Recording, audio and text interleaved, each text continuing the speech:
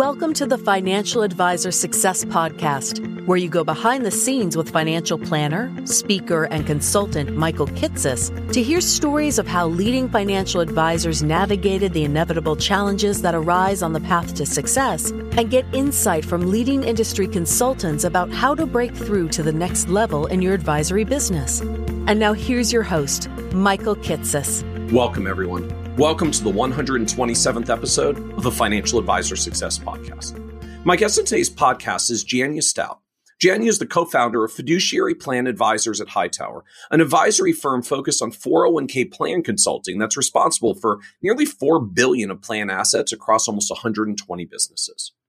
What's unique about Jania, though, is the way that she's been able to rapidly grow her 401k practice to $4 billion entirely from scratch over the past 5 years by leveraging nearly 20 years of immersing herself into the 401k community to build her own personal brand and reputation as a trustworthy fiduciary. In this episode, we talk in depth about the 401k plan consulting model. The way Jania's business operates is either a 321 or 338 fiduciary on a flat fee structure for 401k plans, but tiered to asset levels because plans still benchmark their fees to AUM competitors.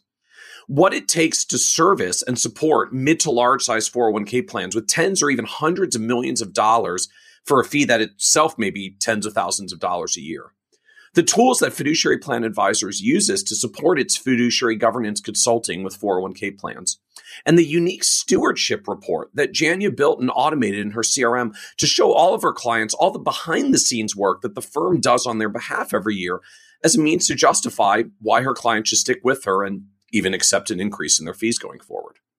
We also talk about Jania's own path in growing the 401k business, from getting involved with SHRM, the Society for Human Resource Management, and doing CE education classes for members of their association, to being active on LinkedIn and leveraging LinkedIn groups as a way to network with other professionals, leveraging the industry's various best firms list to generate more inbound requests for proposal inquiries for 401k plan opportunities, and why Jania was ultimately willing to break away from her prior firm despite a non-compete and needing to start over entirely from scratch in her mid-40s in order to build her business independently the way she wanted.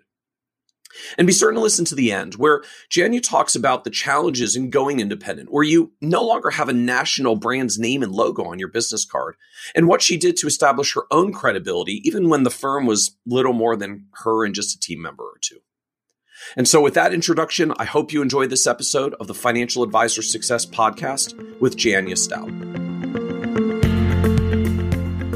Welcome, Jania Stout, to the Financial Advisor Success Podcast. Thank you, Michael. I'm excited to be here. I'm looking forward to our podcast today, getting into a topic that I've sort of realized in retrospect we've been a little remiss not to cover more effectively. And the topic is the world of 401k plans. You know, most advisors, certainly that we've talked to, and I think still at the industry at large, are in, well, I guess I would call the traditional financial advising business. We work directly with individual consumers and help them with their retirement insurance and investments and all of those domains.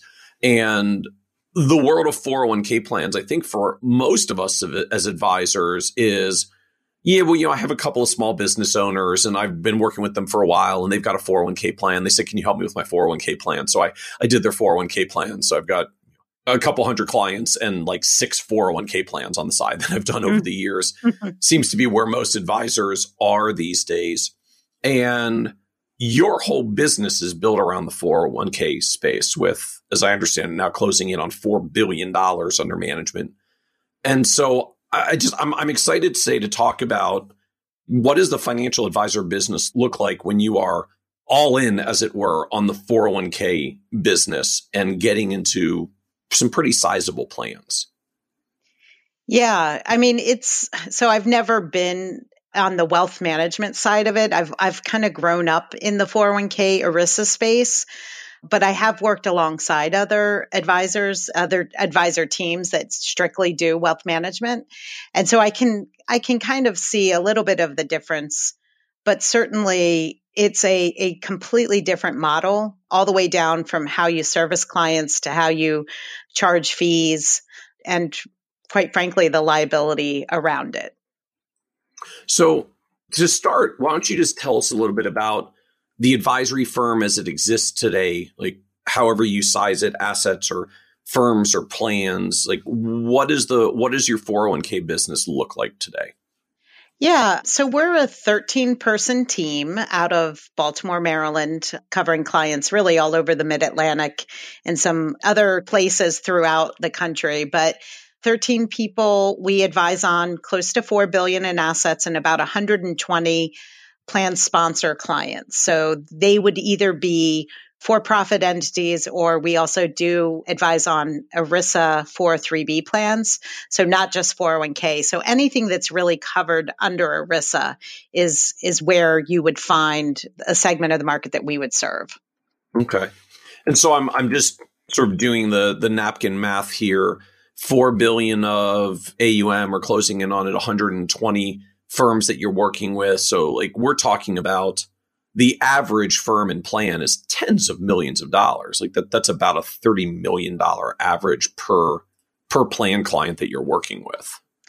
Yeah, I mean, we have the whole spectrum. I would say if you looked over the last few years, the year-over-year growth, our average size client's going to be in the 100 million plus space. We don't turn our back on really any size company or plan. ERISA doesn't discriminate based on size. So fiduciary responsibility covers a $1 million plan to a $1 billion plan. So right. It's just, you know what it is, Michael? I think some of the smaller organizations or companies, our service model is super robust. And so it just, small business owners, they may not really want to go through all the things that we would require them to go through to hire us. So that's why it's not that we don't want to serve the smaller end of the market. It's just we might not be the right fit for those small business owners. So can you explain that a little bit more? Like small business owners might not want to go through what it takes to hire you. I feel like most people say this the other way, like, I don't want to work with the small business owners because I don't want to do what it takes to go through the process with them. And, the dollars aren't worthwhile. You seem to have like the reverse rejection thing set up here. So what is it about working with the firm or going through the process that then becomes a problem for small business firms, or I guess alternatively makes it such a good fit for mid to large size plans? Yeah. So, I mean, we do have a minimum fee. So even if it's a small business owner, if they want to pay our minimum fee, we would certainly take them on as a client. But we're going to require a very robust governance process for the oversight of the investments to make sure the plan is in compliance with ERISA. And so that requires somebody at that company to answer the phone when we call them, to set up meetings when we need them. And sometimes the smaller business owners, they don't put enough emphasis on that. They don't feel, I think, because they're wearing many hats, right? So they don't really have the bandwidth to sit down with us or to go through all the things we want to. I'm not saying that's right or wrong. It's just we find they don't have the appetite to do the things we want. And if we're going to put our neck on the line and be a fiduciary along with them, we want to it's got to be a partnership. And we find that the more mid to large size clients have that bandwidth and that focus. And that's why we gravitate towards that segment of the market. The size of the plan is an indirect proxy for the size of the firm, and size of the firm means size of the org chart, I guess, basically. So if the plan is large enough, then there's a pretty good chance that, okay, this business might have 50 or 100 or 200 plus employees, which means there is an HR department. It probably even is more than one person, and right. Someone can actually have the primary responsibility of this 401k stuff as a part of what they're doing, and work with you productively because the business and the org chart is deep enough for that to make sense for them. Exactly. That's exactly what I should have said more eloquently. So then I guess I have two questions. Like what is typical plan size for you at this point? And then can you at least roughly translate that into how many employees or plan participants there would typically be, just to get some understanding of the size of the firms and businesses that you're ending up working with? Yeah, I would like to describe it as, who do we want to go after? And I would say that market size would be employers that have 500 to 5,000 or 500 to 10,000-ish employees. And then from an asset level, I would say maybe 30 or 50 million to a couple hundred million.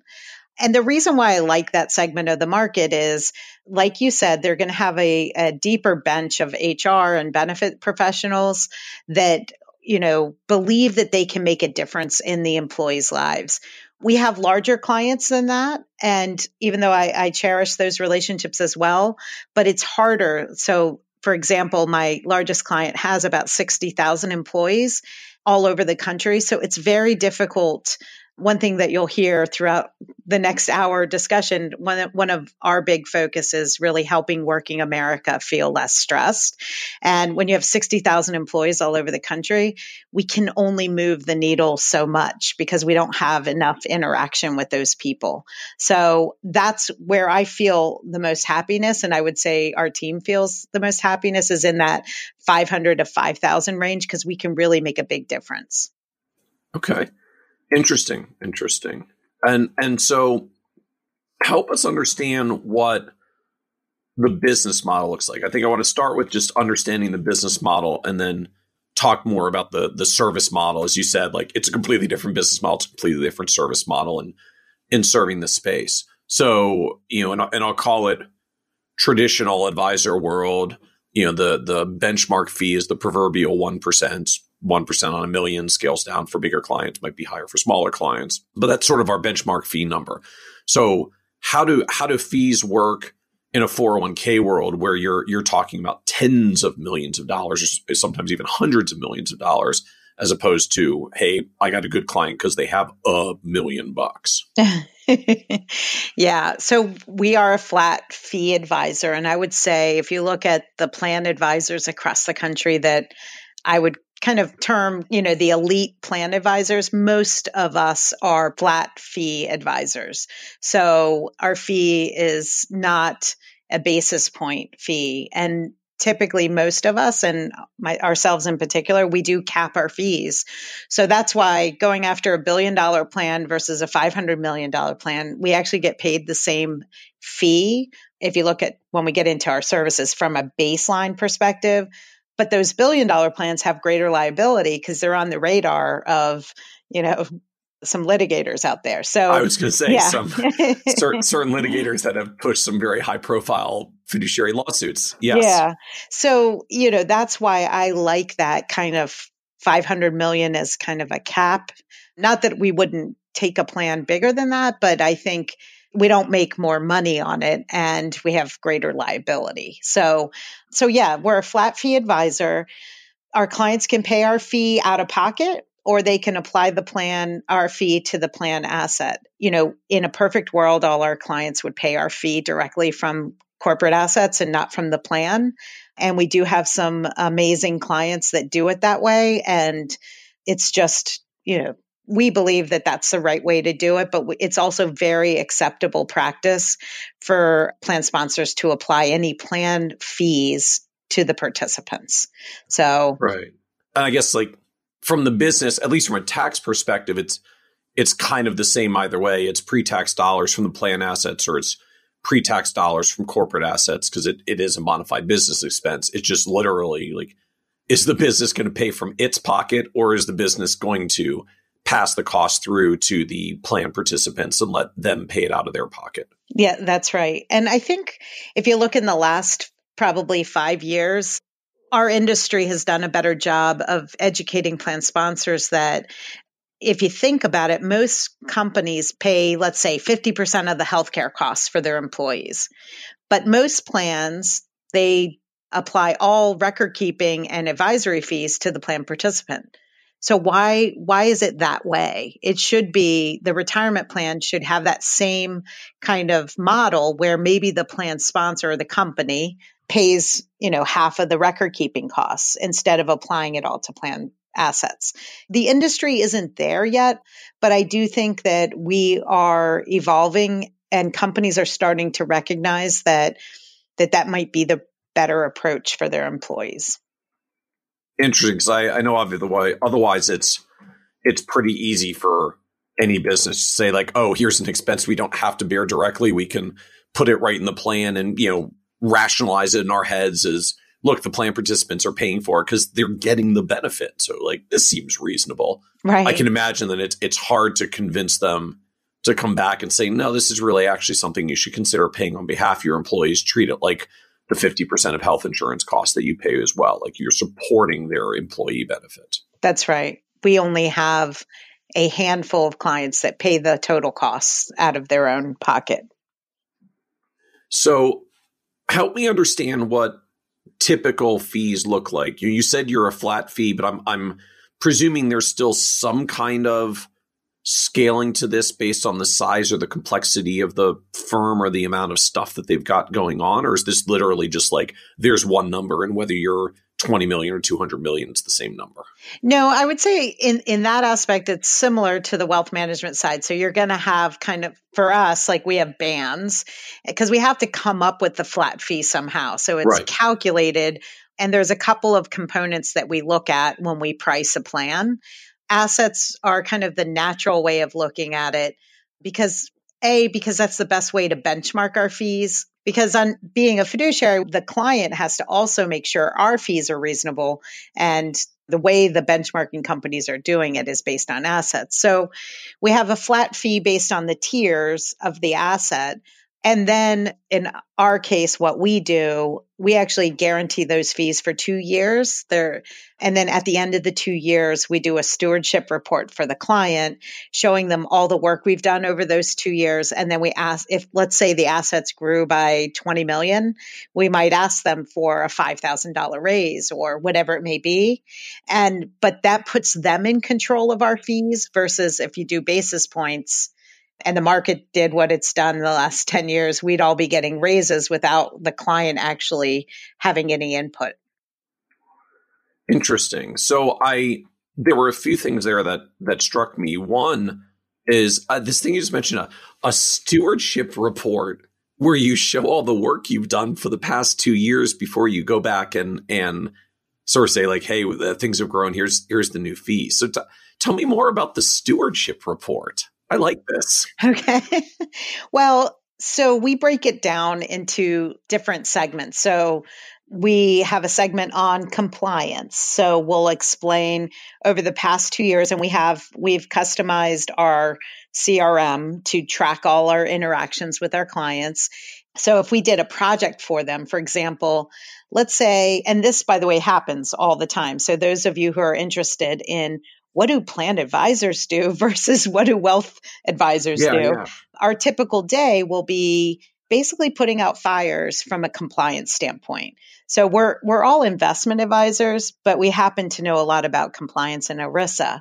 So for example, yesterday, a client called me and said they had a group of employees that didn't make the payroll file and they should have been automatically enrolled 6 months ago, but for some reason, the payroll system didn't pick them up. Yeah. So that's a failure. So we have to fix that problem. So we would be documenting the fix that we're doing. We actually have someone on our team who's an IRPA, so she can represent the clients in front of the IRS in doing voluntary corrections. So we'll do if it needs to be corrected with the IRS, we'll do that for them. We'll track that in our system and that gets fed into the stewardship report. Because I think anybody that works with clients, whether they're a company or an individual, you got to keep reminding your clients all the work you do for them, especially when you're coming back to them and saying, hey, our fees, the time of the 2 years has expired. We're now going to ask for a raise. So we want to justify that raise by the work we've done, not just because assets grew. So the compliance part would be in there. Then we do a ton around employee education and advice. So I have 3 people on my team. Their title is Participant Success Advisors, and their sole job, and they're salaried employees, they're licensed salaried employees. Their sole job is to help employees of our companies that we serve. So they do group meetings, they do one-on-ones in person, and we also do virtual advice days. So we give investment advice, but we'll track all those interactions. They're loaded into our CRM, and then that spits out on the stewardship report. so that we can say we've had over the 2 years, we've met with 260 participants in your plan. And we actually get even further on reporting on that. We roll up on a quarterly basis to our clients. We'll tell them what positive impact did we have in those interactions. So that's education. And then the investments we track every quarterly meeting. We'll track even quarter over quarter and year over year, driving down plan costs. So are we in, the lowest cost share class or the best net deal? So I don't know if this applies in wealth management, but in the 401k world, sometimes going to the zero revenue sharing fund isn't the best option. Sometimes it's going to the fund that shares revenue, but crediting that revenue back. So what's the best net deal for the participant? It's somewhat complicated. And again, this is kind of the day in the life of a plan advisor. These are the kinds of things that we do. And that stewardship report would reflect all of the positive impact we've had on our consulting to that client. And knock on wood, I've never had a client not approve us getting our fee adjusted. I love it. So you sort of pull these reports out of your CRM that dump these activity line items into these different areas: compliance, employee education, and investments. Like, here are the primary domains we're working with you on, and here's all the line item stuff that we did for you over the past 2 years. Exactly. And so what CRM are you using that does this magical report for you? Well, I'm sure everyone could guess what CRM we use because it's probably used by lots. We use Salesforce, but we did hire a consulting firm that came in and created a custom interface for us because, it is so niche-y, the work we do. And that was definitely a painful process because I'm a big picture person, and they made me sit down and the rest of our team sit down and, walk through every little thing we do. Every line item. So out of curiosity, do you mind sharing, like, who did you work with that helped build this? At least if you liked them enough, you're willing to mention them or recommend them. So they were called Avanade, Avanade. This was 3.5 years ago. So we started, this November will be 5 years. So, or 4 years. Gosh, I can't even. Yeah. So it was like 3 years ago, but they were called Avanade. But I think they actually got bought. So I feel bad saying that. I should know better. But okay. We'll put a link out in the notes for anybody that wants to delve deeper and see if they're still doing it. If they're deep in Salesforce consulting, I wouldn't be surprised if they just got bought by another bigger Salesforce consulting firm. Exactly. They may still be doing the same thing. But for folks who are listening, this is episode 127. So if you just go to kitces.com/127, we'll have a link out to the Avanade folks if you want to delve into this further. Because to me, Janya, this is the particular things you would put in the report might look a little bit different for other advisory firms, but I think almost all firms struggle with, we do all this, Gary Klaben calls it the shadow work, like all this work we do for clients behind the scenes that they don't see, because actually if we do a really good job, the whole point is we get it done for them and they don't see it.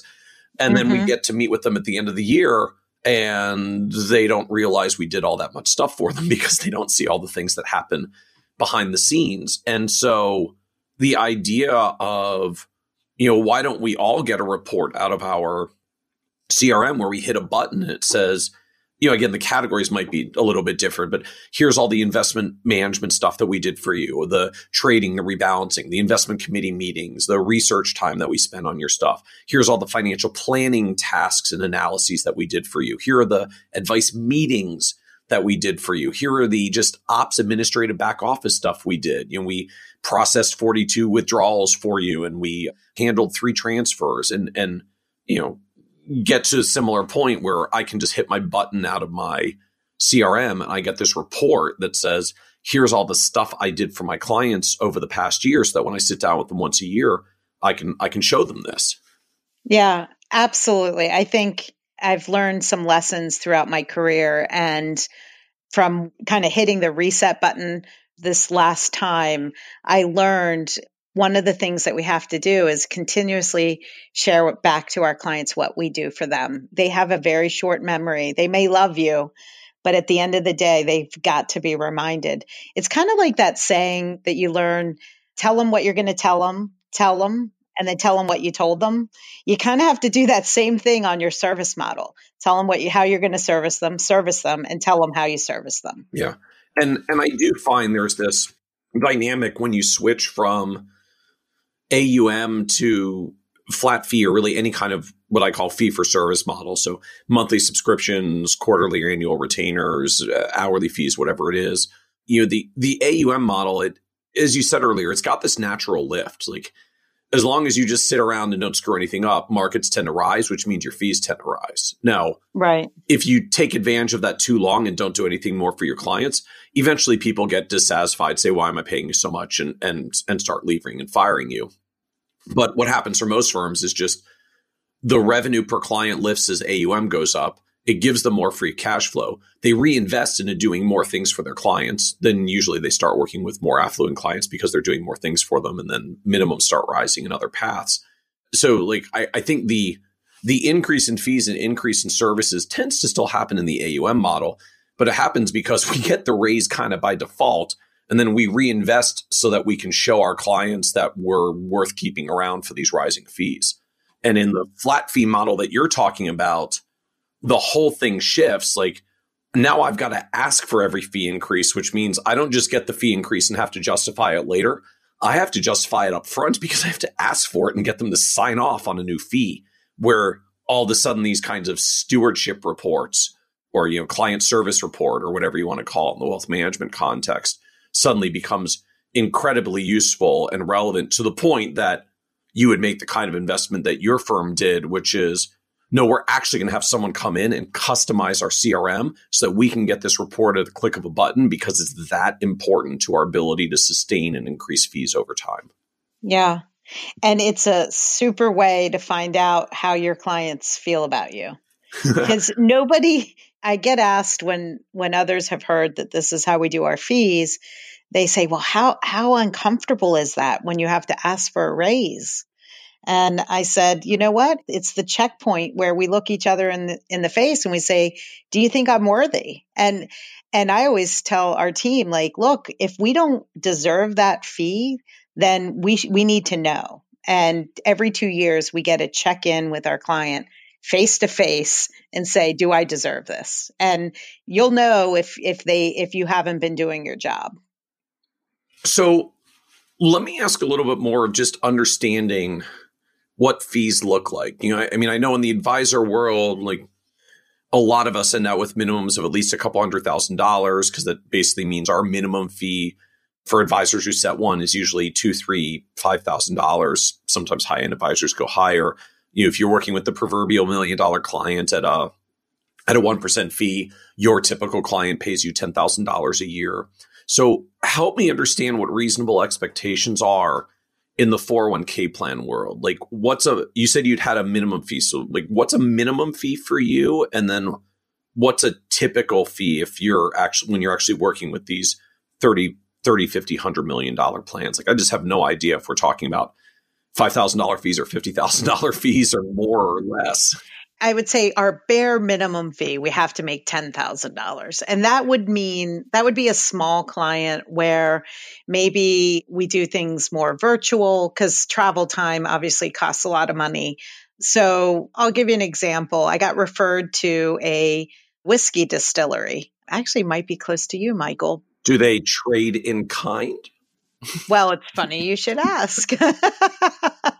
It's funny. The team always says, Janya always finds reasons to take on a client. Either they do something good for the world, or they make whiskey. There's something delicious for the world. Yes. Yeah. Absolutely. So they were referred to us by a center of influence, a CPA. And so sometimes what I'll do in these smaller cases, this was a startup plan, I will just do what I call pro bono work, where I just help them not go in a really bad direction.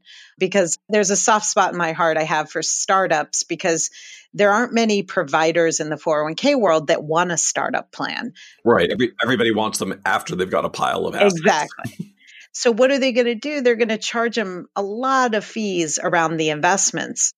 So these poor participants are paying 2.5%, 3%, unless you get the pro bono work from us where we know some providers that I think are priced very well in the small market. They're not ridden with lots of fees. So in this particular case, I said, hey, let me help you. We got them proposals. We got them in a good plan. We even helped them pick their fund lineup. And then we helped them with the plan provisions, like how should they structure eligibility and match.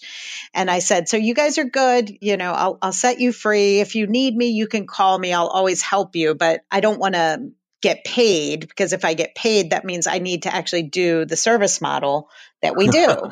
Right. Right. If you pay me, this has to be full engagement. Frankly, I have to take full liability, which means I'm going to put you through my entire process, and that's not going to be cost effective for you. Right. And so they said, well, no, we want you. What does it cost? I said, it would be a bare minimum of $10,000. So this is a little startup plan that, $10,000 was a lot of money for them. So, so that's our pro bono work, where I said, when you grow up a little bit to a bigger plan, or you have the finances where, the budget where $10,000 isn't going to, hurt you, then certainly give me a call. We'd love to help you. So they did give me a bottle of whiskey, by the way. So I did a employee education meeting there. The owner of the distillery just said, hey, this is just I want you to try it so you can tell your friends. So that's why I laughed when you said, did it involve whiskey? Did they trade in kind? Absolutely. Yes. Yeah. Fantastic. So, but then from there, I would say, for example, a $10 million plan would probably run around $25,000 flat fee. So you're looking at like a 25 basis points at that point. But there's some other things that come into the calculation. And this is really our industry. When I say our industry, I mean the plan advisory industry has really been, and maybe I bet this has happened on the wealth side too, especially with robo-advisors, but we're getting the whole fee compression issue. And what happens is there's some advisors that enter into the marketplace and they want to buy the business. So they start undercutting everybody's fee. So it used to be that all our services were included in our base flat fee. And then in the last few years, we've been forced to strip it out. And now our fees are, so our base fee, so our flat, let's say in this case, a $10 million plan is $25,000. Billed quarterly. In our case, we bill quarterly in arrears, but then we strip out education and compliance projects. So we'll still service our clients for day-to-day issues, but if they need a voluntary correction or they need us to do a full kind of review of something, we do bill an hourly rate. On the education side, then we'd bill a flat per day fee to have an advisor on site to do education. So, we've kind of had to do that because our competitors, they would quote fees. Right. Like they'll quote $15,000 to your $25,000 client, even though at the end of the day, then they'll probably charge separately for compliance support and participant education. The rest, they might come back to your $25,000 fee and be competitive, but by then you've already lost the business. Yeah. Or like on the flip side of that, we might have charged $30,000, but that included 4 days of in-person, all day one-on-one advice sessions. Right. But our competitors were charging $25,000 and saying that they'd have unlimited education, but they didn't really have the service model to support that. Like we really, as we talk about our team, I'm the only producer. Well, I'm the main producer on the team. We have another team member who does some business development, but really there's 12 people that support all the clients that we bring in. Whereas most practices have like 6 producers or 6 advisors and make 6 support staff. Like we are completely different. And it's good and bad, which I'm happy to share kind of why I think it's good and why I think it's bad. And so then, are there other things that go into the flat fee determination? Like it sounds like asset tiers is still one component. So the flat fee kind of sets up to a new tier because you still get benchmarked to AUM fees. Then there's some layers that you may add in. So you may strip down like, okay, we'll do the basic compliance support, but if you've got voluntary corrections, that's now going to be separate. We can bundle or unbundle participant education. So that may move the fee up and down. Are there other like moving parts and levers. In the financial planning world, we sometimes talk about complexity-based fees, where we sort of add in fee costs for complexity layers. Is there a factor of that for you, or is sort of asset tiers and some of the a la carte services effectively cover it? Yeah, the only other component I would say is geographic location. So we have to factor in, we have a lot of clients in New York City, Philadelphia. So I wouldn't say it makes a huge difference, but we do a lot of responses to requests for proposals. That's where a lot of our business comes from in the last few years. And so we know it's in a very competitive market.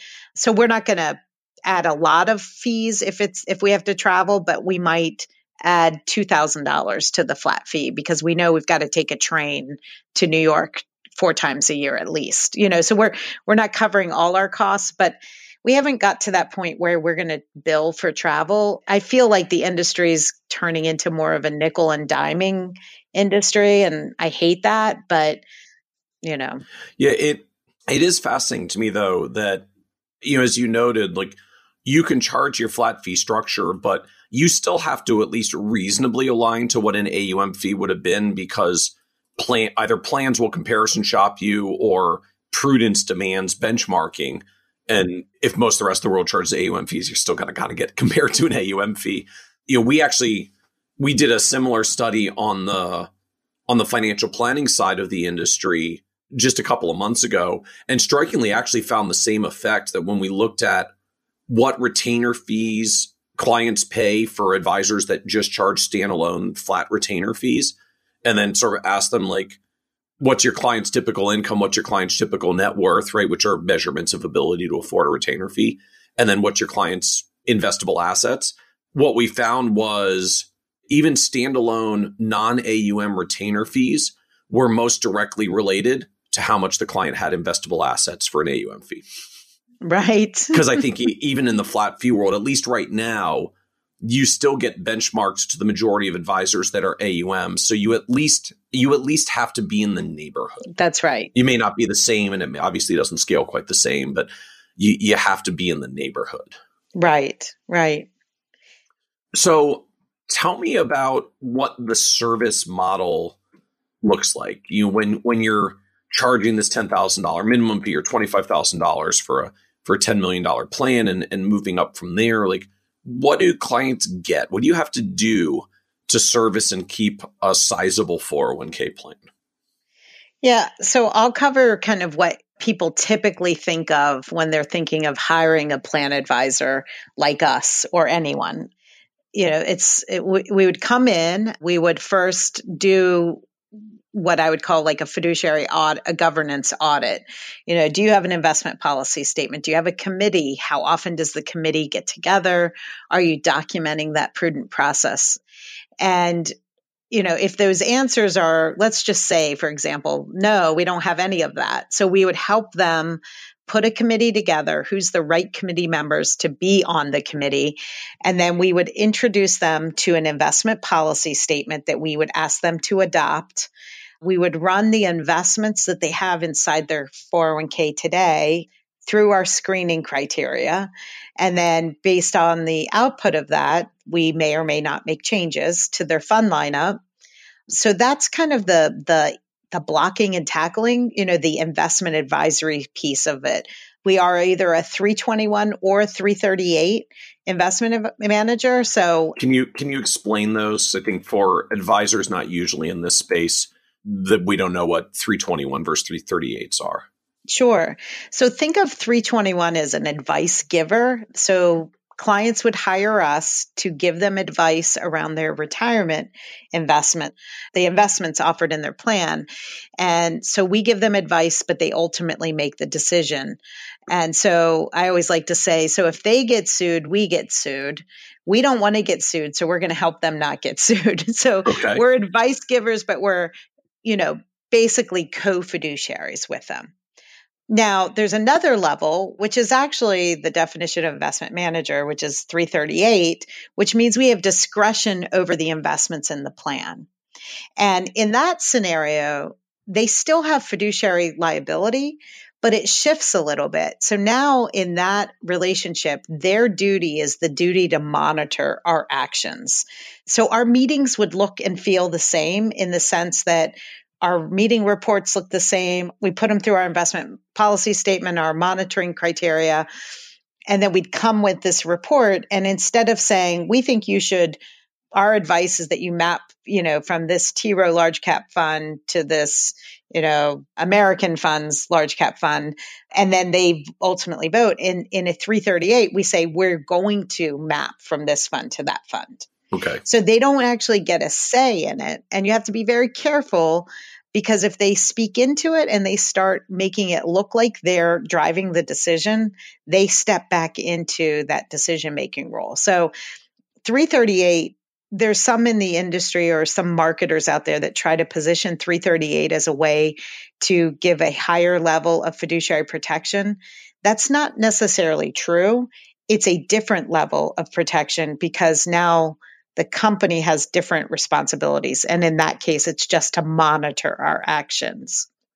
So I know that was a long description, but no, that's really helpful. I mean, I think in our typical advisor realm, this is sort of the difference between, a 321 for us is, I guess, essentially a non-discretionary client. Like, you're giving them advice and recommendations on what to invest in, but then the client ultimately has to say yes or no about whether they want to move forward. In a 338 realm for 401k plans, that's essentially the equivalent of our discretionary management as advisors. Like, you have discretion, you control it, you manage it. The client's job is to decide whether you are doing a good job or not. Yeah, absolutely. And one thing that's different with us, we don't charge more. So that was going to be my next question. Is there a price difference in 321 versus 338 services? There is not. And I know some advisors probably get upset with us that we don't charge more for 338. Because others do. I'm presuming they say like, hey, well, we're going to take more fiduciary liability, but we're going to charge you more because that's what you got to pay for if you're going to defray this cost. Or you're that's going right. to defray That's your what they exposure. think. Yeah. We think that what we gain in efficiencies kind of levels out the additional liability. Because the implementation of 338 is kind of literally easier and faster when you can just do your analysis and do it, not do your analysis and then have all the back and forth with the investment committee, try to get them buy off on the thing that you're recommending them to do and then help them go forward and do it. Like, you just do it. And then you explain what you did, obviously. I actually think, part of our job, we study these lawsuits and the cases out there. I think we have just as much risk in a 338 as a 321. We're going to get pulled in either way. So I'd rather have control over the decisions than asking our clients to vote on it. So we have been moving a lot of our clients to a 338 arrangement over the last few years.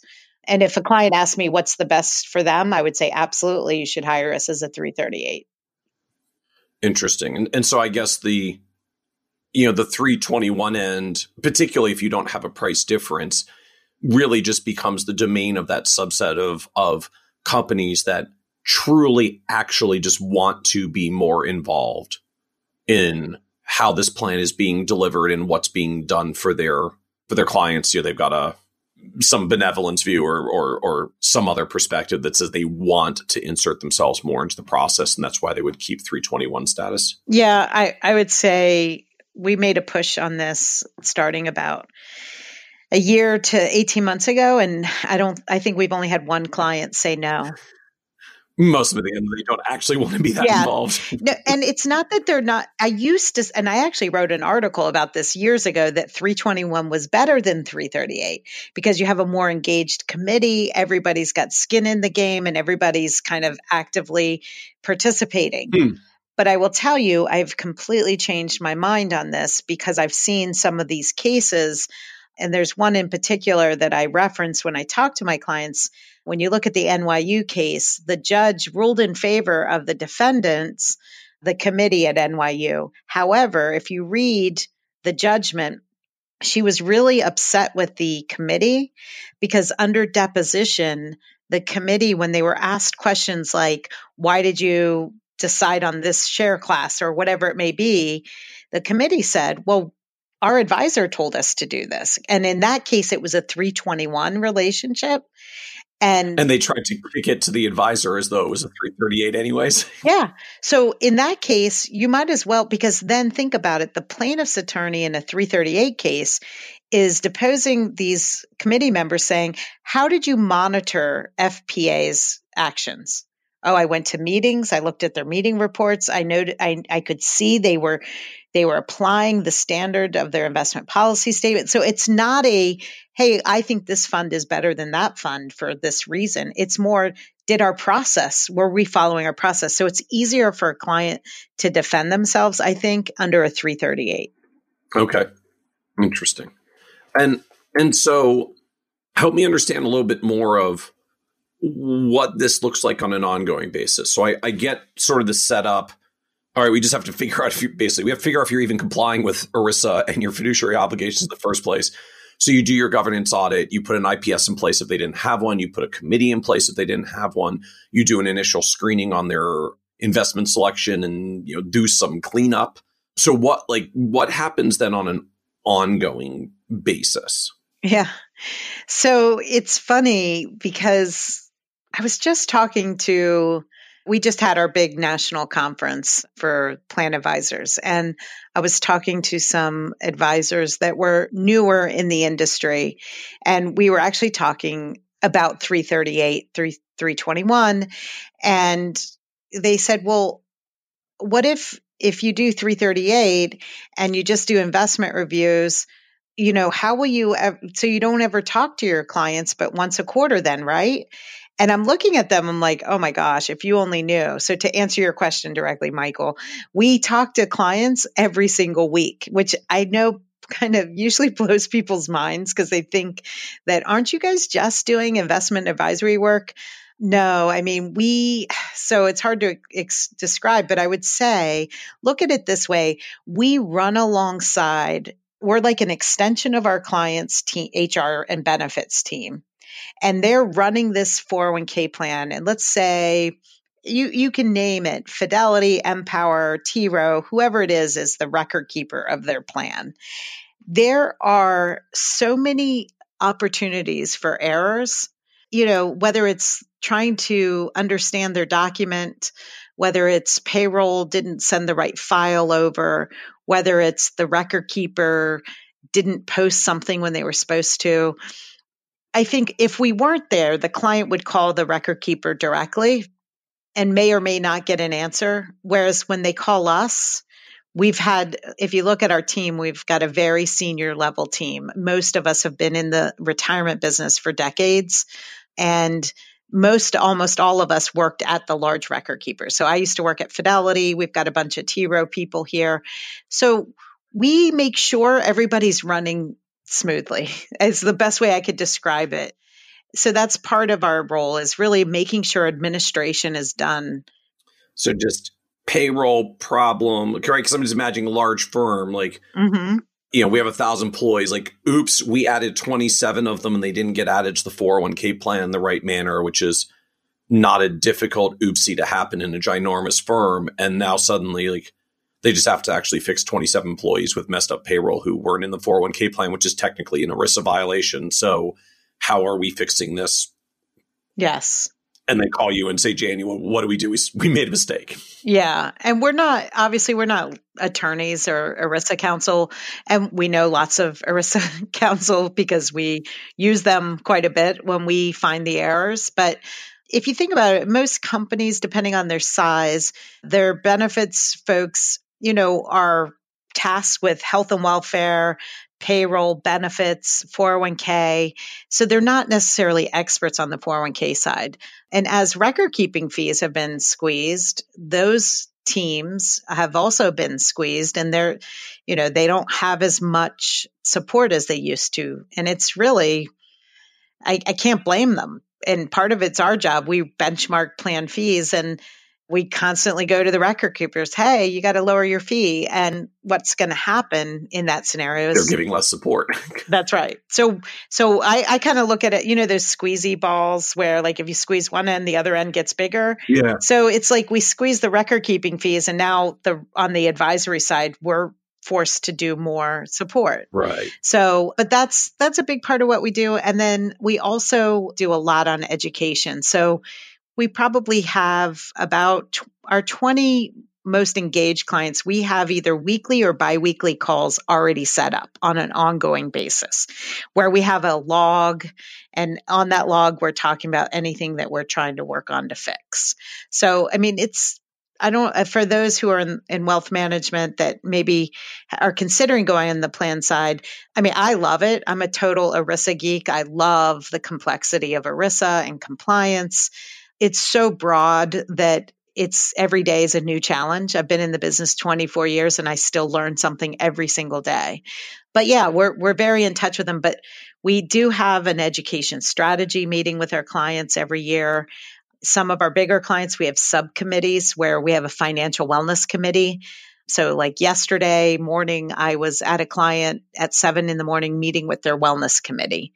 So we do more than just the investment part, I would say, is kind of the easy side.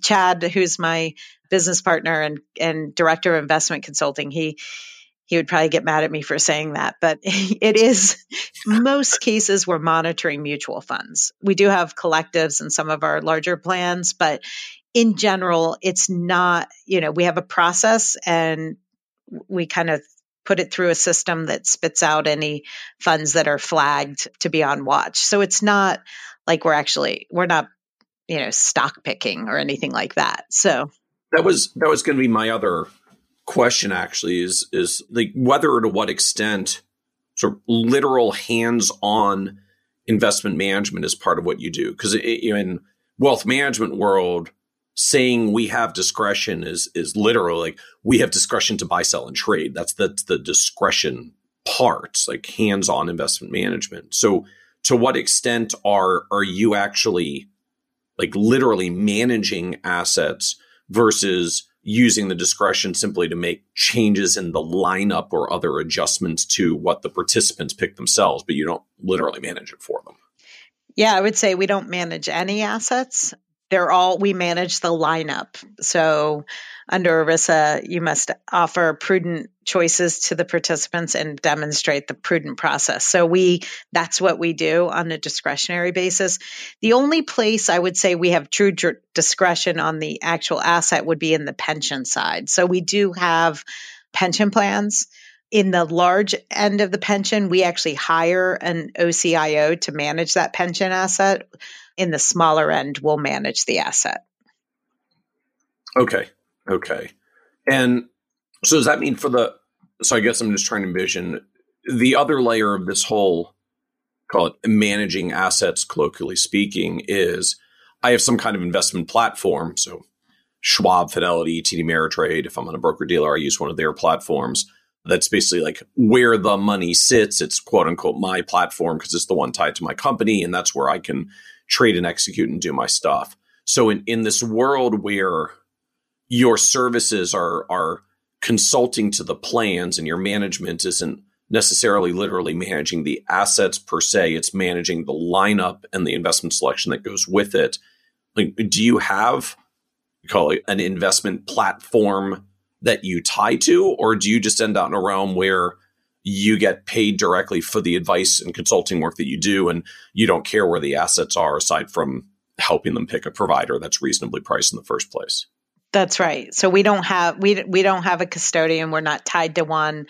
All of our plans are at some large record keeper. We are, whether it's Fidelity or T. Rowe or Vanguard, as the record keeper and custodian or trustee of the assets. If somebody came to us and said, here's $5 million, we would say, okay, I don't know what to do. We can't take your money. We don't do that.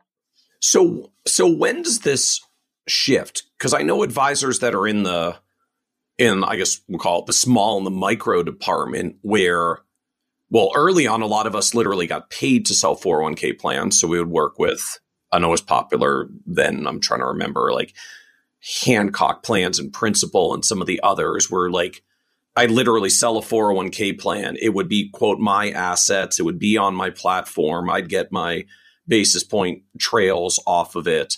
I know there are a few advisors that do this through some custodial channels where they take the assets and they manage the assets hands-on, and they're billing on the assets because their hands are in there touching them. So like when or where does this shift happen where we go from I'm managing these 401k assets hands-on, as still occurs in I think a number of wealth management firms and even some big 401k providers selling through individual advisors, versus this world you're in where, no, we just charge our fee and you may have the record keeper pay it to us. But like, we don't have an investment platform. We're completely in a standalone consulting realm. Like, where does that shift happen? I mean, I would say it happens as you grow from a micro or small plan to a medium-sized plan. Which is what in sizing, just because I have no context for what's small and medium. Yeah. So I'll put it, our RIA is Hightower, and Hightower has these offices all over the country. I own my own business. We just use them as our RIA. And this will all kind of make sense as I tell you this story. So when I first came to Hightower, the thought process was, hey, we can go to these other Hightower offices that are, almost all of Hightower is wealth management. They're not 401k. Like what a prospecting pool. This is going to be amazing. Matter of fact, when we selected Hightower, people in the industry were like, why'd you go to Hightower? They don't do 401k. And I'm like, exactly. That's exactly why I did it. So, but what we found was very similar to a comment you made early on, which is we'd go around to these offices and many of them had between 3 and 10 401k plans, mostly small businesses ranging from 500,000 in assets to 3 million in assets. And maybe they had kind of their biggest client that might have been 10 or 15 million. And in the smaller end, that 1 to 3 million, they were maybe managing the actual assets as, they may had 7 employees. I've seen things where they were basically putting them in their own portfolio. So it wasn't a participant directed plan. It was managed by one of these advisors. A lot of the teams that we went and talked to, great people, and they said, listen, this world is starting to get too complex for me, so I think for the teams, you really need somebody that focuses on 401k so that they understand kind of what they should be doing. And so a lot of these teams, either I worked with them and gave them some advice around hiring somebody to actually be their 401k person, or in some cases, we actually took over the relationship for them on the 401k side. So I don't know if that answered your question, other than I think I see it in the small plan market. You definitely, I think as you see more and more litigation going on, the liability is too great to be doing that directly. And so is this like 5 to 10 million range? It sounds like is sort of the fuzzy zone. If you're under that, you're probably getting individually managed. If you're materially over that, you're probably, if you're not hiring a firm like yours, it's at least getting close and someone's probably having the conversation. Yeah, I would say 10 million and above for sure. Okay. That, like you said, 5 to 10 is probably a little fuzzy. Matter of fact, when the Department of Labor came out with the fiduciary rule, I actually met with the DOL. And even though I'm a fiduciary, I was concerned that if they made this too onerous on brokers, that brokers would get out of the business because they couldn't, their firm wouldn't allow them to be fiduciaries. And we'd have hundreds of thousands of small employers that had nobody to help them. So like my thing is like transparency and honesty is the most important piece. Whether you're a broker or a fiduciary, just be transparent about it and disclose conflicts of interest. So, but I think in the smaller end of the market, that smaller end, definitely you see more people managing the assets. And so let me ask as well, what kinds of tools get used in your 401k realm? Like you talked about, you're building these IPSs, you're doing analysis and screening. Like, is this good old fashioned traditional Morningstar style tools to do analysis and screening on mutual funds the same way that a lot of us have done it in the retail and wealth management space, or are there more specific tools and platforms that a firm like yours uses in the 401k context? Yeah, so we subscribe to a service called RPAG or RPAG or Retirement Plan Advisory Group. I think in the industry, there's probably two main ones. So there's RPAG and there's FI360. We used FI360 early on. We migrated to RPAG probably about 10 years ago, just because we felt like it was more institutional. It uses Zephyr reporting as well as Morningstar data. So it's a tool that we use to put the funds through, and we like the reporting aspect of it. I like the Zephyr reporting. I think clients understand a picture a little bit better than they do a lot of data. So it's got both. It's got everybody's got a scorecard in our industry. So, I think this scorecard is the one we like the best. So yeah, it's not homegrown. There are advisors out there that have their own homegrown kind of analysis tool. So far, we talk about it, but we don't feel like there's a need for it in our particular case. We subscribe obviously to the monitoring criteria that this system uses. So interesting. And so that those sort of become the anchors if you're going to be in this 401k space and doing the fiduciary due diligence support. You need some kind of tools that can do the analysis, formulate them up to scorecards, be able to produce the kinds of output that you need, because this is fiduciary realms, like document process. Exactly. So the output matters in this context. And RPAG and FI360 are, I guess, just the kind of the go-to platforms that are doing this widely now. Yeah. And I think Envestnet also has the capability of kind of creating some criteria. So I think those three.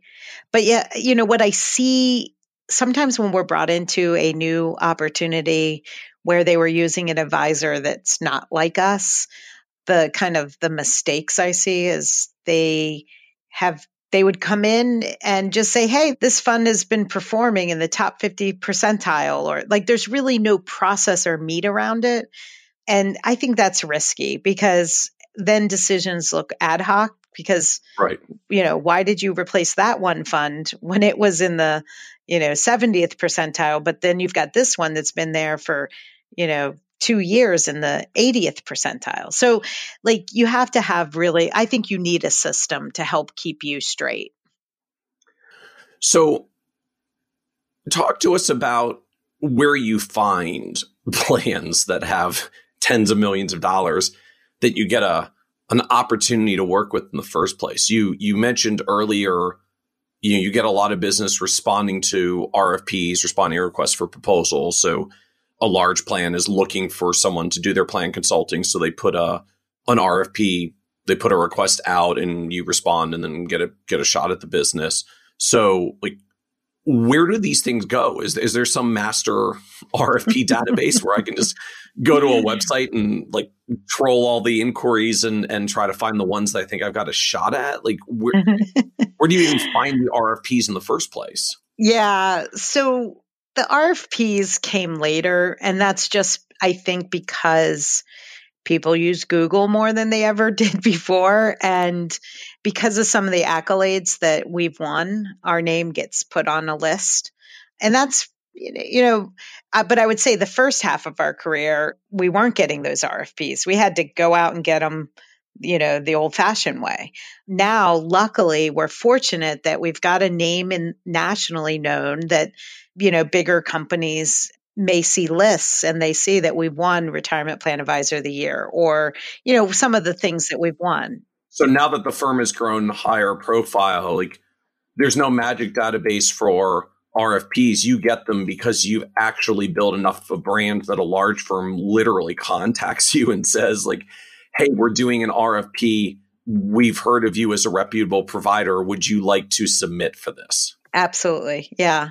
And we do a lot on social media, or I should say I do a lot on LinkedIn and Twitter, and I'm involved in a lot of the SHRM groups, speaking engagements. What's SHRM? SHRM is Society of Human Resource Management. Okay. So when you get hired by firms and you're supporting all of these HR and benefits folks, like SHRM is where they go. That's right. That's where they get their designations, and they have to get continuing ed. So I'll do speaker events where they come in and get continuing ed. Okay. I'll write articles. I mean, it's about creating a brand so that people kind of hear your name a little bit and they reach out to you. So, I would say that we weren't this fortunate early on. Nobody knew who we were. Right. So we had to start from somewhere. And I would say, I love hunting. I mean, that's like my favorite thing to do. I love being on LinkedIn. I love seeing connections. I like to see how we're all connected. And I'm not afraid to ask people that I know to introduce me to somebody else because I'm very confident about the service that we provide. And I think we do a really good job. So I genuinely want everybody to know about it. So I do a lot of work on LinkedIn. I would say that's where I get a lot of my business. Fascinating. So there were a couple of things there that struck me. One, just the point you made. I'm very confident about the service we provide. So I genuinely want everybody to know about it.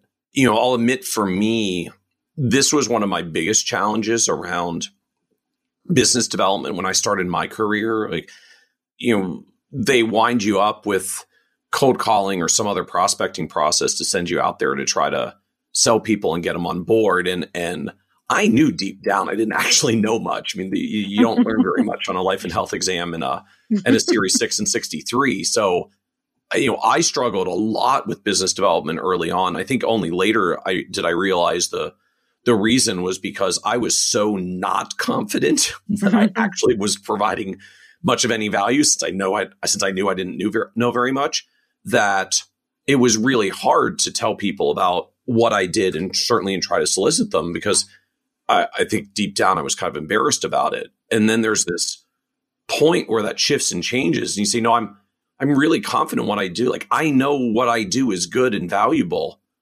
And once you have that level of confidence, suddenly it becomes a lot easier to talk about what you do because like it's not to be prideful, but just you're genuinely proud of the work that you do and you help people. Why wouldn't you want to tell pretty much anybody you can? Right. Yeah, you're right. I mean, it's the one benefit too about getting older. I always say like when I was younger and I used to be intimidated when I'd sit down with a CFO of a company and let's say I was 25 years old, 26 years old, and he might have been my age now, which is 50. And he was looking at me like, you're just a kid. How do you know this stuff? And I feel like I learned pretty quickly in the business, but now that I'm a little older, it's nice to be able to sit across the table from somebody that's similar age and not have to worry about that. Because I hired 2 people on our team that are in their 20s and they're super smart and they're great individuals. And they're struggling sometimes with that whole issue of age, trying to get that respect being 25 years old. Yeah. It's an interesting path. I mean, for me, I kind of found it was twofold. Part of it was getting some of the industry designations, going and studying and learning. Because, if I was going to be young, at least I could show I had some credentials and actually had spent some time learning and knew what the heck I was talking about. And actually, for me, that ultimately turned around to, well, if they're going to look at me and say, geez, he looks young, because I looked pretty young in my 20s. Then like, I'm going to make it a good thing. Like, holy crap, look at how young that guy is. And he's got all this education and designations and degrees and credentials. Like, I think I tried to turn that from a weakness into a strength by saying, well, if you're going to look at me like a young kid, like I'm going to make you look at me like Wonder Kid. Where I'm just going to pile all this stuff up so you can say, wow, that guy's really knowledgeable for being so young. So at least if you got to acknowledge I'm young, you can give it to me in a good context. Yeah.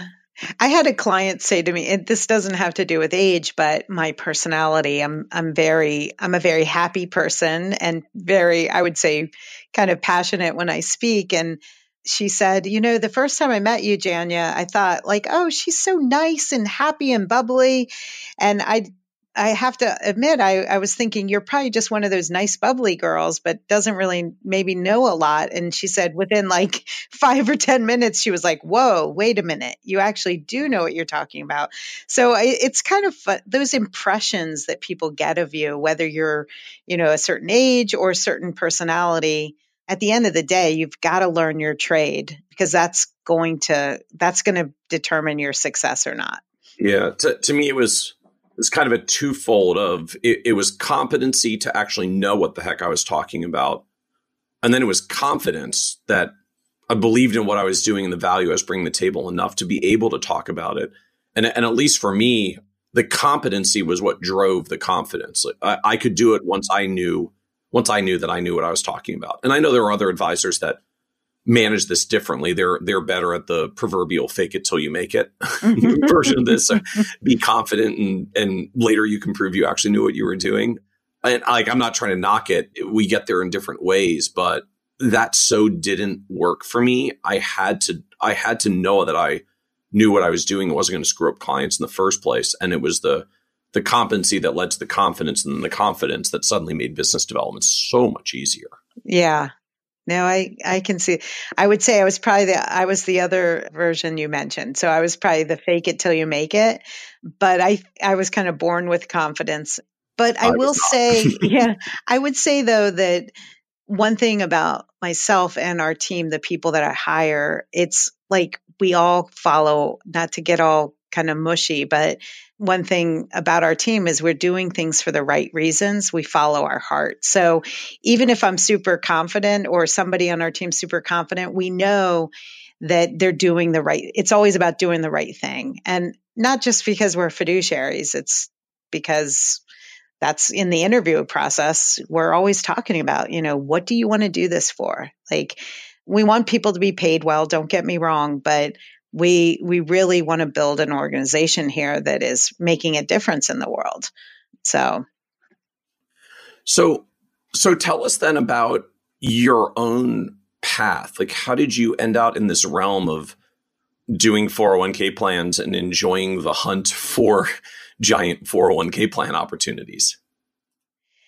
Yeah. So I guess going back, I went to college. I was a 2-sport Division I athlete many years ago. My daughters always are like, Mom, stop telling people that. Like, you're too old to talk about that you were an athlete. I'm like, no, there is an athlete in here somewhere. What were your sports? I played field hockey and lacrosse. Okay. At Hofstra in Long Island. So I went to college. I thought I wanted to be a lobbyist or go to law school. I didn't take finance classes. Math was not my thing. So I was a double major in philosophy and political science. So I coached D1 lacrosse for a couple of years after I graduated, but basically got paid like $10,000 a season, had to wait tables. I was like, okay, this isn't going to work. So a friend of mine worked for ADP, the payroll company. And she said, I was actually studying for my LSATs and I was a legal assistant at a law firm. And I was seeing all these lawyers come in. They were working 70 hours a week with, at the time, it was probably maybe $75,000 or $100,000 worth of debt. It's probably double that now. Yeah. And I was like, wait a minute, you don't get to go and be like on LA Law and be a litigator? Like, I want to do that kind of stuff. And I found out that can happen, but it will take you 20 years to get there. So my friend said, hey, why don't you come and sell payroll services? And I'm thinking, what in the world does that mean? Like, sell payroll? How do you sell payroll? They paid I think at the law firm, I was getting like $17,000 a year and ADP paid me $23,000. And I said, okay, I'm in. That's a heck of a raise. Yeah. So never in a million years thought I would go into sales at all. It was a different world back then. Now when I see what I go through with my children, everything is studied and mapped out. Whereas back then you just kind of went with your gut. There was no internet. Like, we didn't, we just were like, okay, that sounds like a good idea. So I worked for ADP for that first year as a payroll rep. And then the 401k division was just getting started, and the manager came down from New Jersey, and I had made President's Club my first year, which is kind of not really very common. And he tapped me on the shoulder and he said, "Hey, you want to come sell 401k plans?" And I really didn't even know what a 401k was. I'm just imagining your ADP manager's like, "What are you doing poaching my top person?" Oh, yeah. There was a little bit of that. This guy, though, that tapped me on the shoulder, he's still one of my best friends in the industry. He's at Empower now. But so he was really fun. And I just said, literally, I was like, "Well, would you be my boss?" And he said, "Yes." And I said, "Okay, I'll do it." And that's how my 401k world started. It wasn't planned out. But what was interesting when I look back, like what kept me going, and this is going to sound really geeky, but I used to hate Fridays because that meant I didn't get to work for 2 days. No. Like, I know that I will say now at age 50, I'm starting to appreciate Fridays, but it took a long time to get there. I really have always, I'm just fortunate. I always say I'm just lucky that I love what I do. And the biggest part about it, it was complex, 401k. So I was at ADP, then I went to Fidelity. And Fidelity's great company. If you're in the 401k space, that's where most people would go and never leave, right? Right. At the time when I decided to leave, I was actually the top rep in the country. And I remember resigning, and Ed Murphy, who was the president there, but now he's president at Empower, he called me and he said, "Listen, people like you don't leave. Like, what's going on?" Because honestly, I was doing very well financially, and my friends and family thought I was crazy too. And I said, "You know what? I'm not challenged. Like, I feel like I'm selling a box, and the box is the same for everybody that wants to buy it.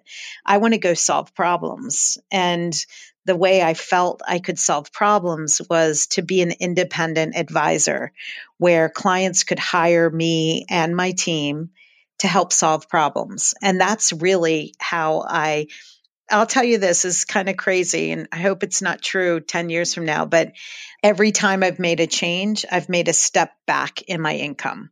So I've never made the income I made when I left Fidelity. And I'm not worried about it. Like, to me, again, I know this sounds kind of mushy, but we're doing this for a different reason. And I believe that if you do good things happen to you if you're following your heart. So, and we've been fortunate. I mean, we grew this practice after Fidelity, I went to a regional firm out of Baltimore, which was multi-level. So it was health and welfare consulting.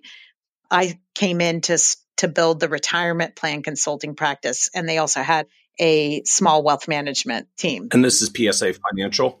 Yes. Yeah. So being a local Baltimore advisor myself, like PSA has always been out there for a long time, is known as a very sizable firm in the industry and space. But I know, like, part of the thing for PSA, both, the good and perhaps sometimes the frustration was, Chip Lewis had kind of brought together this firm with all these different areas. Like he acquired like P&C insurers and HR consultants, employee benefits folks, and a financial advisor division, like had all these different things. So you get lots of different synergies and you get lots of crossover, but it's also hard to not end out with a bunch of silos and challenges making everything work together.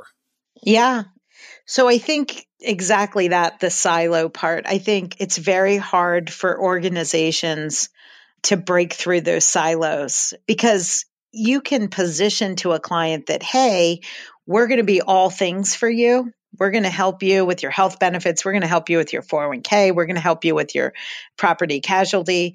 But they're so niche-y in themselves. It's very hard. And I think there are firms out there that have done a good job as best they can breaking those silos. But I was over there and really, I didn't own my own business. I didn't have full discretion to make decisions for our team. That's the trade-off when you're in a larger firm environment. That's right. More resources, but not quite the same level of control. That's right. And just people kept coming up to me and saying, because we built a pretty big practice over there, and people kept saying, why don't you just do this on your own? And I feel so strongly about our service model and what we're trying to do that I wanted to have control of that and to grow nationally. So in the future, I'd love to have 6 to 8 offices all over the country, because I think the space has the room for it. I think we're still a fairly new kind of niche, and I think there's still lots of opportunity for growth. So that's what we did. We started our own firm, and back to I think good things happen to good people.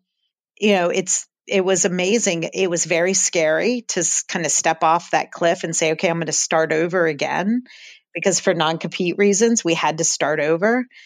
Oh, really? So when you broke away from PSA to go on your own, you had to start over. That's right. That's right. So we had to start over, and, here I had 2 children. I'm divorced, but I never really was scared, to be honest with you. I knew that what we were doing was right. And I knew that what we could be was amazing. So that kept me going. And really neat things happened in that first year. People were calling me, companies who I'd never met with were linking in with me and saying, hey, I've seen your name. Can you come in and talk to us? Again, I really think if you're following your calling and you're doing good things, people will make sure you succeed. And that's how, we grew it to $3 billion in 3 years, which was tiring and exhausting. That's still a mind-blowing number, though.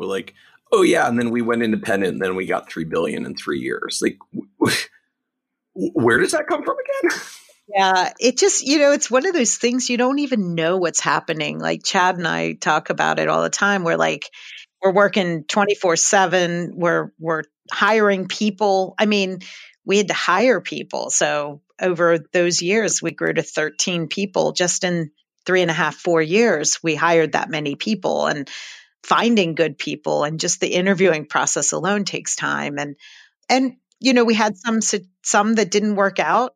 That's probably a challenge of most business owners is finding good people. That would probably be my biggest challenge, I would say, is finding that next best hire, But yeah, no, I don't know where it all came from, Michael. It just we finally woke up one day and we looked back and we're like, wow, we've got $3 billion in assets now. I don't even know where to tell you it came from.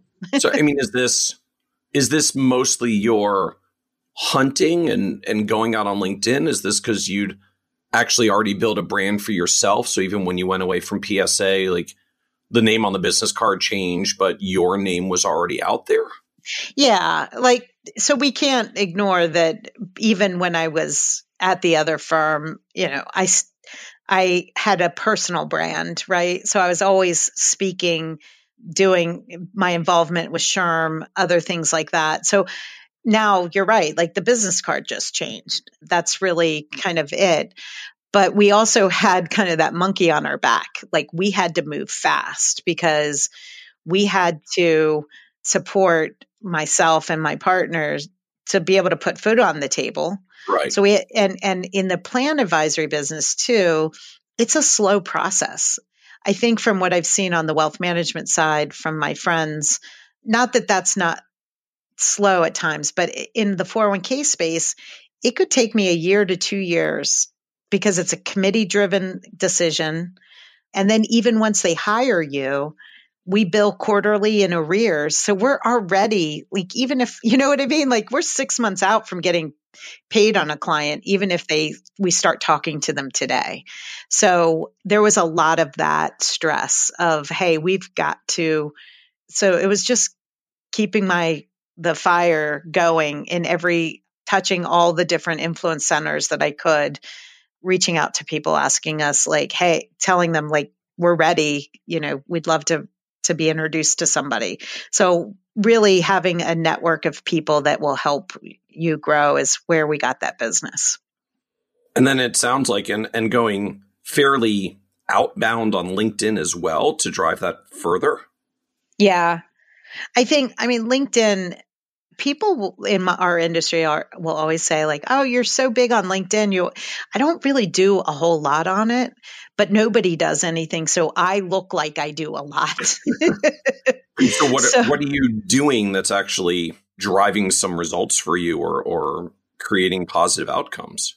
Well, I think so. I read articles. If I find something that's interesting, I share it, but not only share it, but I will speak into it in the post. I post it to groups. So not just my feed. I want to post that article to different groups on LinkedIn that might have people that would be interested in my services. And it's not going to happen overnight. I think people have to be patient. You have to build brand recognition and build that kind of that you're somebody that they should turn to. And then also I take the approach, I pretty much link in with anyone I meet. I've met other people that say, "Oh, I only link in with people that I could know their name if I saw them." And that's fine. But for me, I'm about kind of making sure I cast that net as wide as possible. Now, some people I won't link in with, like I'll look at their profile and there are some people that are just like random sales pitches coming at you. Yeah. Or like they're in an industry that's so off from ours. But if there's some connection, maybe I will, because you never know how they could influence your success. And so was it in the transition from PSA that you went to Hightower, or was there an intermediate step between? No, I went straight from PSA to Hightower. Okay. And so that's still where the firm is parked now, as you've grown, just as it turned out, less from referrals from other Hightower advisors and more just the hustle of going out there and leveraging the personal brand you'd already built. Yeah, because as I mentioned, a lot of the Hightower teams, what we found were they were much smaller plans. And so we have a couple of teams that we are their 401k team, but it's the more local teams. It just didn't make sense to take over, to continue that model around the country. So, yeah. So as you look back, what surprised you the most about just trying to build your own independent advisory business, having spent so much of your career in other large firm environments? Well, I'd say the absolute biggest surprise, I don't know if it was a surprise as much as I didn't think it through, was the brand. So I worked at ADP, the largest brand in payroll. I worked at Fidelity, the largest brand in the 401k business. And then, PSA, large regional firm that you could point to a website and people are like, "Oh, I know who they are." And then now it's Janya. It's our team, but nobody knows FPA, Fiduciary Plan Advisors, right? Like it was, oh my gosh, I'll never forget the first few weeks when we were on our own and I didn't have anything behind me. It was just me and Chad. And we were out there talking to companies and basically just saying, "I want you to hire me." It's not as much the firm, right? There's nothing behind me anymore. And that was the scariest moment.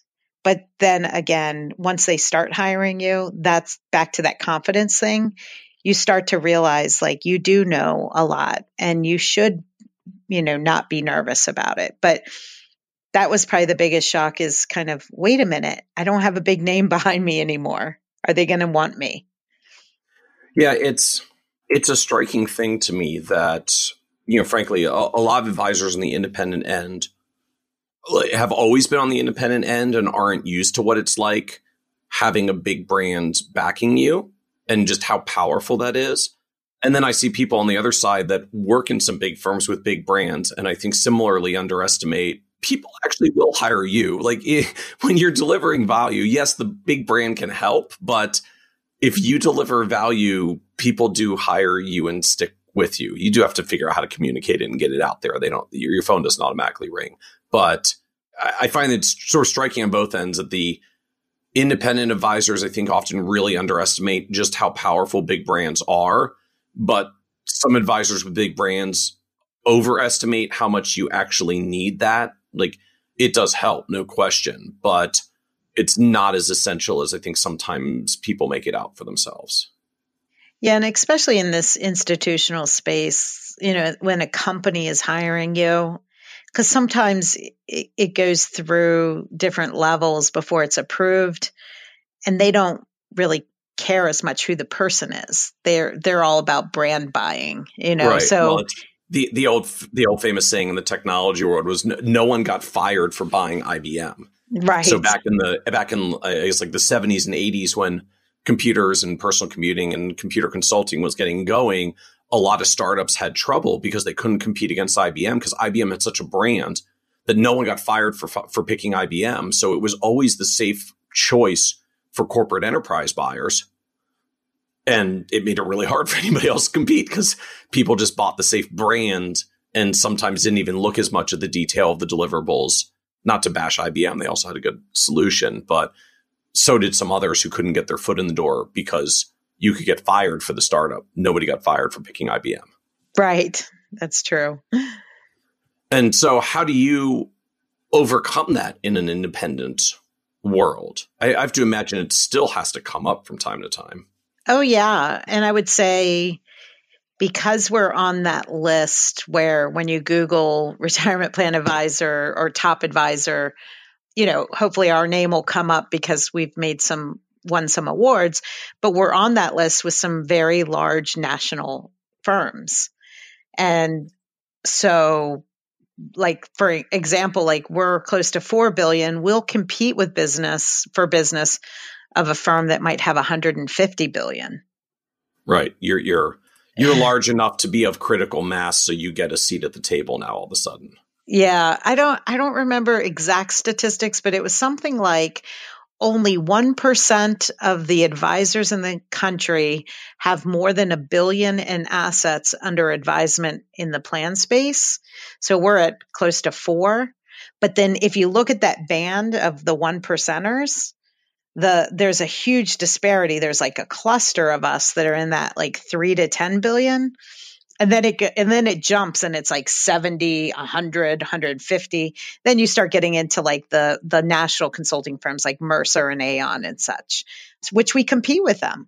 That's who we compete with. So to answer your question, I actually like to compete against those big firms because our story is that we're the more boutique-y, hands-on firm. Now, sometimes no matter what we say, it won't matter because the committee's going to, like to your point, nobody gets fired for hiring IBM.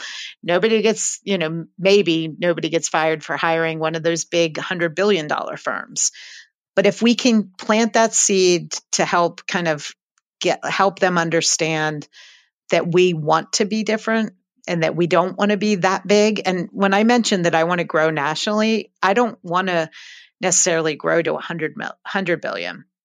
I would love to have, 6 or so offices with, 3 to 10 billion in assets. So, that would be a good place to be. I think once you get to that over 100 billion space, you start looking more like one of the big national consulting firms, which is not what I want to do. So what was the low point for you on the journey?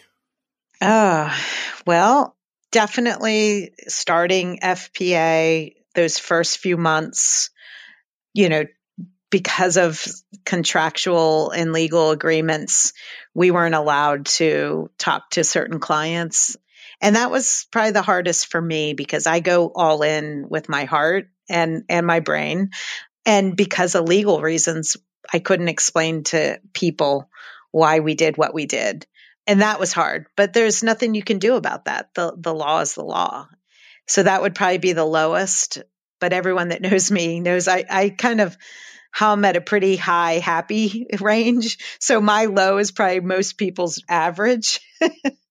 Well, and I'm just struck. I mean, most people I know, if faced with you can go independent, but you have to walk away from all your clients and start over from scratch. I don't know of very many advisors who do that ever. And frankly, most of the ones that do, I think, tend to be in their maybe 20s or early 30s. And they're like, yeah, I got 30, 40 plus years. I'll keep going. You were further in your career when you made the switch to go completely independent. Yeah. Matter of fact, that was the age thing I said to myself when I kind of took the deep breath to say, okay, I'm going to do this. I said, I can't let another year go by. I'm not going to have the energy to do this. And I was still on the later end, right? And I've had friends in the industry call me for advice that maybe wanted to do something like what we did. And I don't sugarcoat it. I tell them it's extremely difficult to kind of break away and start over. But it was, luckily I have good partners. We do have 2 other financial partners that helped support us so that we could at least keep lights on. But yeah, I mean, we're out of the red. We have been, and things have been great, but it was scary. But I do believe that, where you grow is where you feel uncomfortable. And I could have sat back and just stayed where we were, but I wouldn't have been challenged. I can't be happy that way. So thankfully, Chad, who's my business partner, we're completely opposites of each other. He's probably more like you, Michael. He's a CFA and he's analytical, and he's behind me making sure like everything's getting executed. I'm kind of the big picture, hey, we can do this. We wouldn't have been able to do it without each other, though. I would say that. Yeah, those combinations of people who have the vision and people who are strong in the execution. There's this, I think, idea out there in entrepreneurial world that like there are people who are just lone wolves that have all these skill sets and bring it all together and make it all happen. But the truth for most businesses is and startups is they tend to be duos, right? Because if you're that strong in the execution skill set, you often need someone to complement you on the vision side. And if you're that strong on the vision side, you need someone to complement you on the execution side. And 2 superheroes often works better than one jack of all trades. Yeah, and I'm just the one that's out there on social media and in the press. And Chad tends to like to kind of fly under the radar more, but he is equally as important to our firm's success. So you've talked about the dynamics of sort of transitioning independent and making the leap there. But I'm also just wondering what your advice would be more broadly for advisors thinking about coming into the 401k space today, maybe, or particularly all those firms that are doing some wealth management stuff already and are thinking like, should I be doing 401k plans as well? Yeah. I mean, I've heard some of my peers that also have wealth management attached to their plan advisory business. They generate a lot of opportunities. So I would say, if you like if you're in the wealth management space and you want to grow that, one way to grow it is to get into the 401k space, but you got to do it with, mindfully and on purpose, not by accident. Which means what for you? Like what do you have to do if you're going to launch 401k and actually do it right? Yeah. So you got to take the time to learn the business, whether, NAPA, which is our industry, has a lot of training courses. So that's National Association of Plan Advisors. The parent company is ARA, which is American Retirement Association. I just stepped into the president's role of NAPA, but under that, we have courses that people can take, advisors can take to get designations to learn more about the business. But nothing really will help them learn more than just going out there. And if you can align yourself with somebody that's already got, the know-how. I've got 2 younger advisors on our team, and all they do is shadow me. They're, one studying for a CFP, but also taking some of these courses like the CPFA, which is the Certified Plan Fiduciary Advisor. And so he's trying to learn that business.